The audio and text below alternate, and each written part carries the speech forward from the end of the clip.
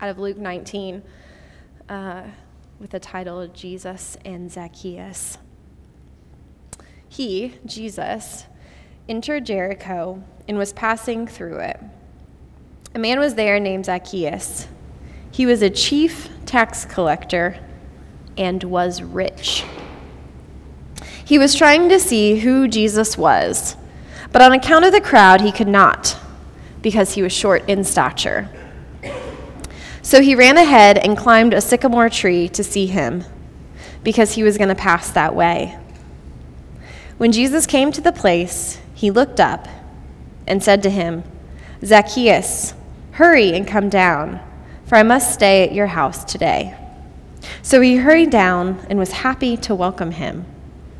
All who saw it began to grumble and said, "He has gone to be the guest of one who is a sinner."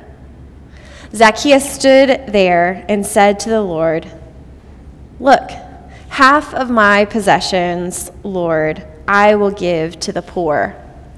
And if I have defrauded anyone of anything, I will pay back 4 times as much." Then Jesus said to him, "Today salvation has come to this house, because he too is a son of Abraham. For the Son of Man came to seek out and to save the lost." This is the word of the Lord.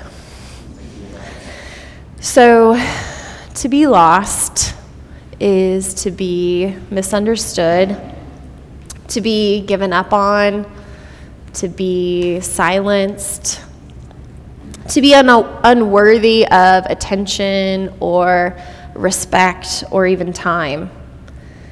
To be lost is to receive negative social press, to be ashamed or blamed, to be excluded, to be accused, to be ignored, to be abandoned.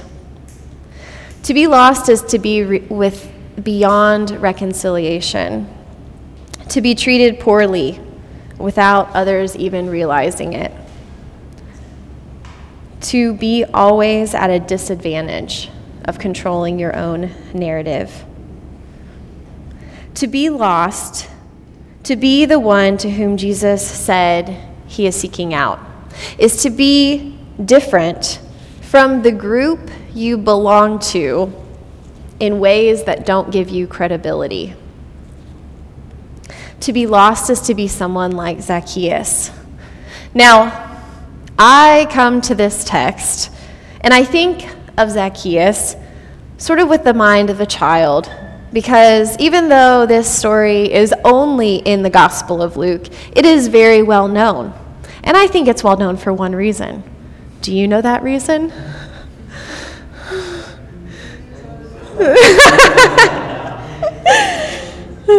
That's right. I think of Zacchaeus like the old man in church who has like a hearing aid and he's never quite picking up on what's going on. It's like, yeah, Zacchaeus' height was different, but are we really gonna like blame him for that, you know? Can you really fault someone for something like that? The Zacchaeus of my childhood is someone who is somewhat endearing. He was that wee little man whose fault was that he was small, and he was sort of cute because he climbed this tree in order to see Jesus, and Jesus accepted him. So really, what can you say? But the historical Zacchaeus must have been a real piece of work. So if we peel back the childhood Zacchaeus and look a little bit into the context, man, this Zacchaeus guy. See, Rome had invaded and taken over the land. And the people of God were subject to this foreign power. And there were a few people in Israel who betrayed Israel by becoming servants of Rome. And those people were called tax collectors. The modern situation would be something like Russia's invasion of Ukraine. Imagine being Ukrainian and someone you know someone who was also Ukrainian, decided to join in with Russia, take Russia's side, and then start collecting taxes for Russia from his or her fellow Ukrainians. Now you're starting to get the picture of what kind of lowlife this Zacchaeus guy was. He was a tax collector for Rome.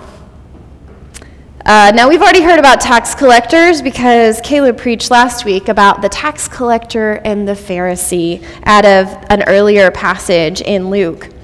The tax collector who at the temple beat his breast and begged God for mercy, who is standing across from this Pharisee who thanked God that he was not like this tax collector. And now we see in this text why that story would have been a shocking one. The ultimate betrayal is someone like a tax collector. These traitor tax collectors were people that people hated. They took the wrong side. They skimmed money off the top of the taxes that they collected. They extorted from their own families, their own nation, for the benefit of their enemies and their own. They sided with Rome. The very power that the people were hoping that Jesus would come had come to overthrow. In our passage today, Luke is telling Jesus' story about the things that happen to Jesus, with Jesus on his way to Jerusalem. On the way to the place where the people hope that Jesus is going to overthrow the powers of Rome, Luke is telling this story on the way. And in a very real sense, Jesus' triumphal entry into Jerusalem is sort of hinges on this unpromised expectation that Jesus has come to overthrow Rome. But this story, like the one about the tax collector last week, is a little bit like foreshadowing, letting us know in advance that things aren't quite what they seem, that maybe that's not what Jesus has come to do, that maybe Jesus' fight isn't against Rome. And we know this because he's including tax collectors. After this parable that Jesus tells about the Pharisee and the tax collector in the temple, there's one other noteworthy story before this passage with this tax collector. And it's the passage that you're probably familiar with about the rich ruler. In Luke, he's just the rich ruler who seeks righteousness and who comes to question Jesus. And the passage ends, what's noteworthy is that the passage ends with Jesus challenging him to sell everything he has, to give it to the poor, and to come follow him. And then the text says, with implied understanding, that this rich ruler went away sad because he was wealthy. Jesus then looks at the rich ruler and says, how hard it is for those who have wealth to enter the kingdom of God.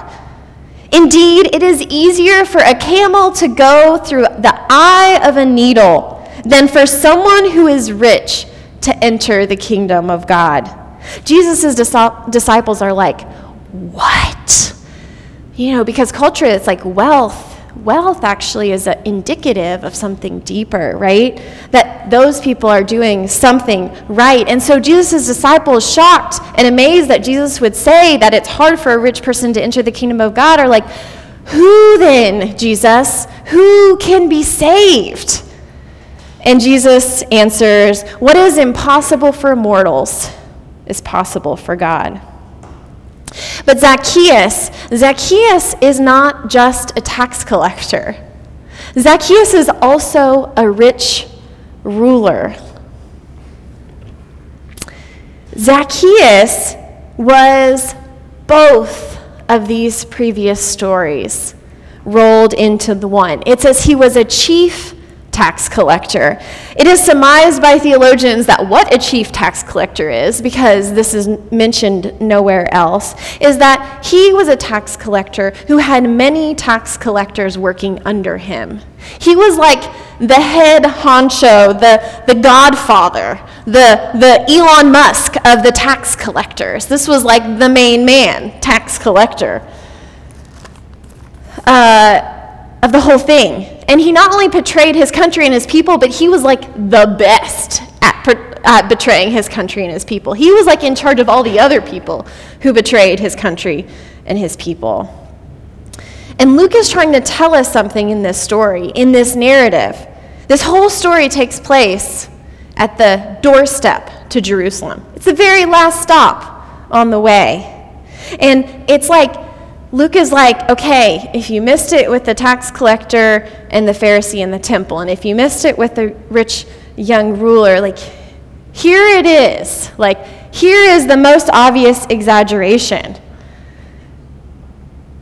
Here is Zacchaeus, who embodies both. And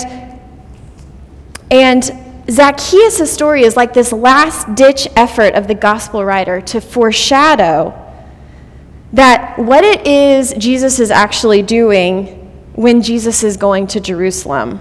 It's like he's saying, if you don't get it here, you're not going to get it. So let me exaggerate it as much as I can. Jesus is walking through Jericho, visiting on the way to Jerusalem, and looks up into a tree and says to Elon Musk meets Putin, calm down, I'm going to your house today.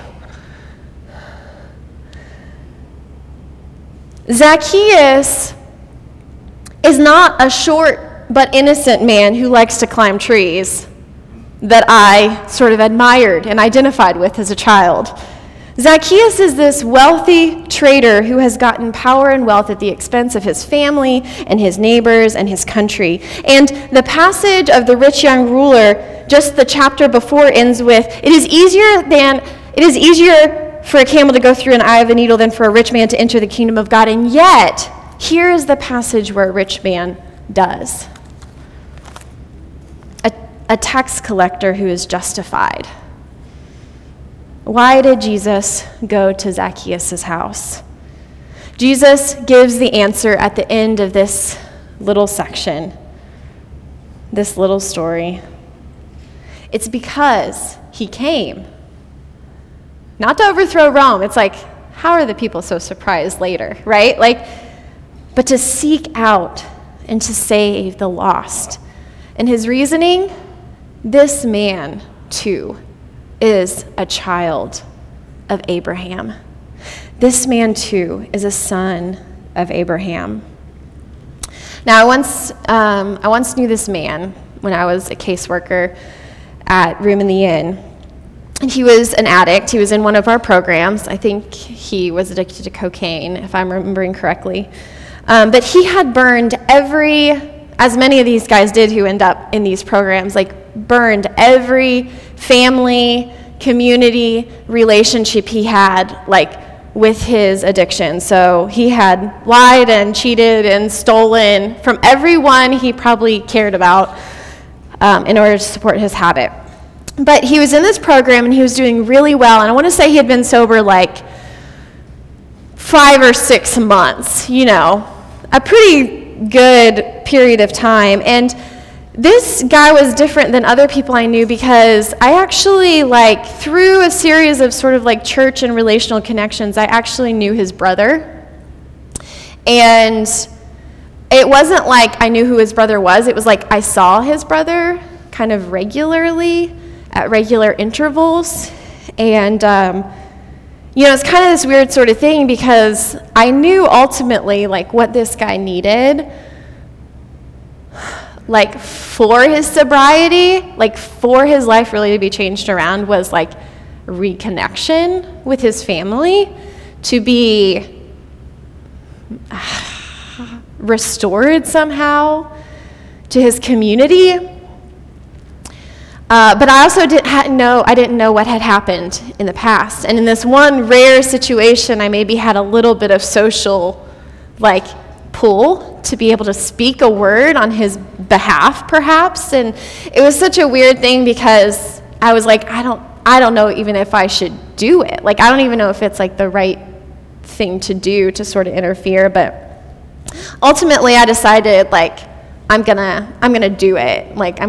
So I asked the guy's permission about it, and he gave me his permission to tell his brother about him and how he was doing. And I thought I would just see what happened. And so, sort of with fear and trembling, I approached the brother, and I told him I've been working with your brother, which was probably I've been working with your brother. I let him know how he was doing. He's doing really well. He's been sober this long. This is kind of the things we want to see. And I don't remember exactly what his brother said when he responded to me, but I remember seeing him sort of visibly just shut down in front of me. And this composed, professional sort of with it guy mumbled something about how his brother had his chances. And in the climax of this story, we realize that Jesus' mission isn't power and success. He wasn't there to overthrow Rome, but he was there to seek out those who are lost on the fringes of the community. He was there to be the mother searching for the lost coin, the shepherd looking for the lost sheep, a father looking for a lost son. Because ultimately, lostness is really about to whom you already belong. Lostness is an estrangement from a group to which you already belong. Otherwise, you're not lost. To be lost is actually to belong, but to have a lost sense of that belonging, or to be given up on by the other as a lost cause. The people of Israel and even the disciples would have called Zacchaeus a lost cause. Maybe Zacchaeus' own brother wouldn't have given him another chance. But what is impossible for humans is possible with God. And for some reason, Zacchaeus was looking for Jesus, and he wanted to see him. Zacchaeus was doing better that day. And Jesus looks up at Zacchaeus, which, by the way, is a pretty humble position to be in, to look up to someone. And then Zacchaeus gets down from the tree, and because he was a wee little man, I imagine him looking up to Jesus, and there's this spark of mutuality, right? That Jesus looks up in a move of hospitality, opening himself up to Zacchaeus, and then Zacchaeus opens himself up to Jesus, is glad to welcome him into his house. And there is this reciprocated hospitality. See, the lost have lost so much more than we realize. The lost have lost probably the only relationships they have ever known or cared about. What does it mean that as the church, we are the body of our Lord Jesus Christ, who came to seek and to save the lost?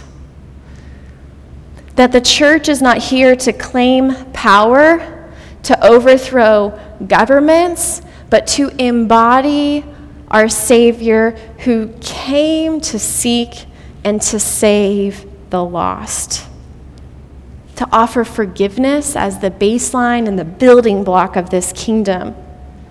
Forgiveness for the people who have joined in on our oppression and those who have been our oppressors. So I think the question today, the question that this passage presents to us is, who are the lost? Who are the estranged children of Abraham today? Where are they? Who are the lost? Who are the estranged children of Abraham, and where are they? Last time I preached a couple of weeks ago, I ended the sermon with Hannah leading the song For the One. And I challenge you to imagine yourself as being the one for whom God loved and gave his son. And I challenge you to remember yourself as ground zero for God's work, a person in whom is God's holy image. Now today I'm going to end and invite Hannah to sing for us the same song, but this time I want to sing it in a different way. And I want to challenge you to pray and to ask God, who is lost? Who is lost to God, or to you, or to us, or to our people? Who do you think, if Jesus was coming through Nashville on his way to